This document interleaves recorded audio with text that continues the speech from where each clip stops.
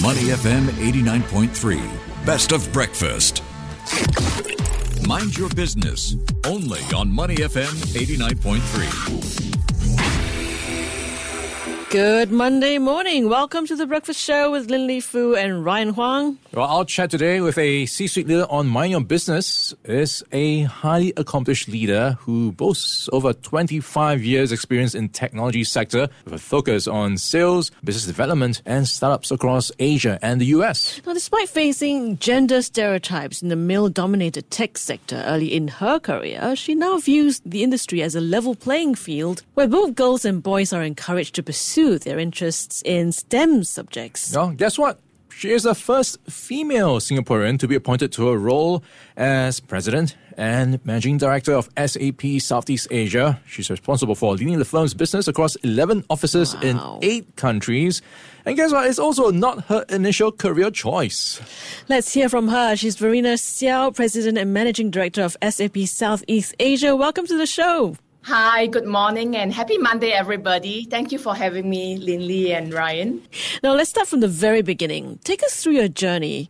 So we hear that being in the tech industry wasn't what you set out to do in terms of career choices. Well, it was not, right? In those days, who knows what was tech?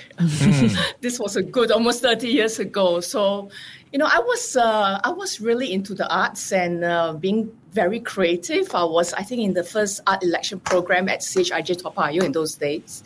And I really wanted to be a fashion designer, right? So I love sketching and drawing all kinds of wonderful designs until one day I realized that I need to have some basic sewing skills, right? It's not only sketching and then handing those wonderful sketches over to other people to sketch, to sew them together, but I need to have some basic sewing skills. And I just can't sew. I realized that I didn't enjoy it. Neither was I very good at it. So I had to look for other career choices. So from then on, I would say that I fell into tech, not with intent, but it just happened along the way, right? So I always believe, even at a young age, to seize opportunities. I actually left NUS when I was in my second year, moved to Budapest. I think I'm most probably still the only Singaporean with a degree from the Budapest University of Economic Sciences. And the reason why I moved, for those listeners who are wondering, is that it was for love, right? I moved with my boyfriend at the time, who thankfully is now my husband. So it all worked out well. So I got a degree from there. And then after that, I was wondering, what should I do? It was very common to go to banking in those days for those young adults with a banking degree. But I was offered an opportunity in telemedicine. And this was a good, 27 years ago. But I was really curious and I decided to take a job up in telemedicine. And I really enjoyed sales. I found it was my passion, the accomplishment of closing a deal, ideally every day, really motivated me. And from then on, I didn't look back. So from telemedicine, I moved on to a .com company, had my own startup, and then joined several other tech companies along the way. So it has been a really exciting journey, and I'm still on it, looking for more to come. Yeah, from those fashion dreams, you've definitely sewn together a long career in the tech space. More than 25 years. Verena, what keeps you going? Yes. What motivates you to keep pushing on in where you are right now? I think what really motivates me is, firstly, I had the tremendous opportunity to do so many different careers or different roles within tech, right? So, it's a very big industry. I've been with 6 companies. SAP is my 6th company. And I'm also with SAP now almost 11 and a half years. And this is my 6th role. So I had the opportunity to do actually something different almost every few years. And what really motivates me is that I have 2 daughters. I keep saying they are teenage girls, but actually my elder daughter turns 21 this year, so she's no longer a teenager, she's a young adult. And my elder girl is 21, my younger one is going to be 17 this year. And what motivates me is really to be a role model for them, to show them that regardless of your gender, regardless of your background, you can achieve your dreams, right? If one day they want to be president of some country, I'm there to support them. So that's what motivates me, that's what keeps me going. And also for all the girls and young women out then, right, is really to show that gender, you should not be held back by your gender, right? In fact, leverage on it, to use it to your advantage to move forward. Yeah, Verena, we pointed this out earlier that it was quite tough in the early years when it comes to the tech industry. How tough was it? Give us an idea, because for many of us, we were not there, at least in the tech space. And not in Singapore as well, right? Yes. So I live across 5 countries. I mentioned I studied in Budapest. I work in the US. My husband and I had a startup in the US. I live in Israel and work in Israel for 10 years. My husband is Israeli. It's just the simple answer to why I was living in Israel. And then with SAP, I was country MD in Thailand. For Thailand, before my current roles, I was based in Bangkok, and then I'm back in Singapore. So I've lived across the world and worked across 5 countries. And in the beginning, right, there weren't many women around. I mean, I'm very fortunate today in SAP in Southeast Asia. We have 51% of our employees are women, and actually 47% of our leadership team are women. But in those early days, right, you were surrounded by men, and being also relatively young in those days, there were all these comments, right? And especially if you're a young mother, the question I always get when I was applying for a new role is, and they know that I have kids, it's like, and I always had jobs that I had travel, regional jobs. I was always asked, so who takes care of your girls when you're traveling? And Ryan, they would never ask a man that question, right?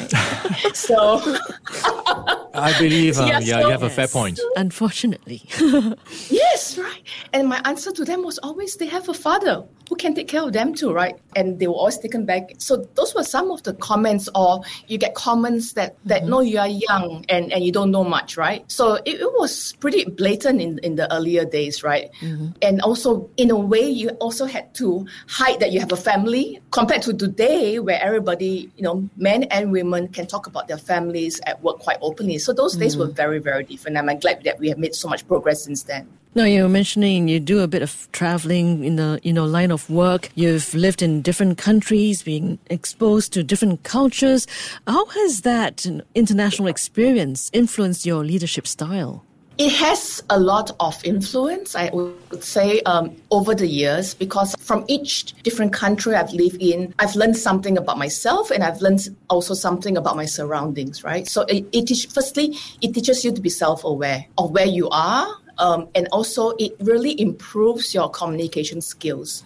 So, for example, when I live in Israel, coming from Singapore, I thought I was fairly extroverted as a Singaporean. But in Israel, if any of you have been there before, I have worked with Israelis, right? It's a very, very different blunt culture in many ways.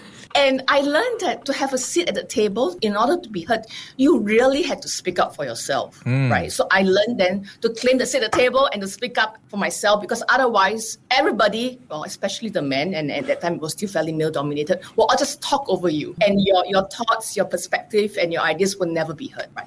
So I learned that from Israel. I learned to be very forthcoming. I think I'm still like that, although I try to taper it now that I'm back in Asia. But also what I learned from the Israelis also is that culture of fighting to the very end. Israelis all have this, fight to the very end, can-do spirit. That's something I learned. And also that whole culture of innovation. I think that was what my takeaways now. Now, if you look at the other extreme end in Thailand, right, everybody is so polite, right, very quiet in many ways. And there was a lot of indirect communication signals, right? Quite often, they may say yes, right, or they may nod the head, but you don't really know what they think, right? So I've learned the art of diplomatic communications. And also, it taught me to read body language better. Not to mention that Thai is a language that, I didn't understand. I still don't understand. So you have to read between the lines and be really perceptive towards body language as much as you can, and be really sensitive to it. So I think I've learned so much from working and living in multiple cultures, and I really enjoy it. That is also something that really inspires and motivates me. And also, I think make me not just a better leader, but just a better person, more self-aware, more empathetic in general. Yeah, we're in conversation with Verena Sell. She is the President and Managing Director of SAP Southeast Asia. Now, Verena, I'm going to jump to this question, which is a bit of a look back on your career and a bit of reflection on what maybe some of the things you might have done differently. What advice would you have given to your younger self? And you raised a few points just now, being forthcoming, standing up for yourself. And I'm just wondering as well, is there a challenge there where you have to balance between becoming too forthcoming, where you might come across too aggressive? Because there are sometimes unfair labels being put on women when they speak up too much? Oh, right. I sense a little bit of unconscious bias in that question, I have to say. I know. I don't think so. In fact, if I look back and I think I should have spoken up earlier for myself. I have spoken up for myself earlier on, right? Not wait until I get to Israel and I was already in my late 20s or so, and then I was compelled to be more forthcoming and to claim a seat at the table.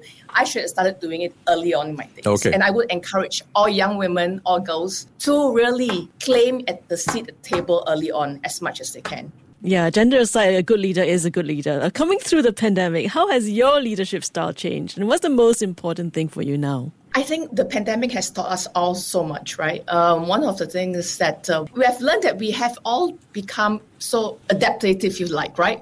We all pivoted from, moving from face-to-face, in-person meetings to everything's remote. I mean, we even learned to close business remotely, right? That was something that was unheard of before the pandemic.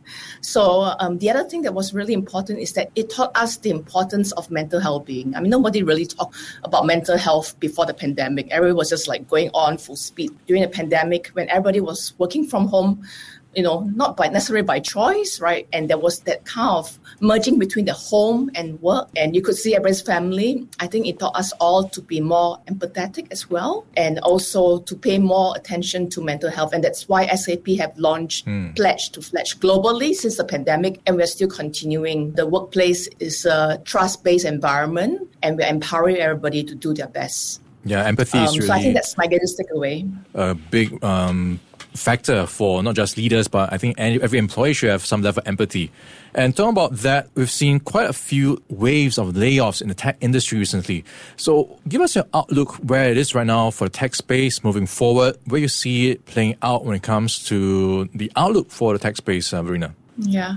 Well, so fortunately, I think SAP hasn't been too impacted. We did announce some restructuring at a small percentage, 2-3%. And in fact, a lot of the impacted employees have been able to find another role within SAP. I think overall, from my personal perspective, there was quite a fair bit of aggressive hiring during the pandemic, right? Because everybody was doing really well. Everybody was digitizing, and you could see that everyone was hiring like crazy, right? So I think that now it's a little bit more of a balancing, that everyone's realized that, well, the business growth may not be that aggressive, so it's more of that tapering off. So I hope things should be slightly getting more stable over the next couple of years or so.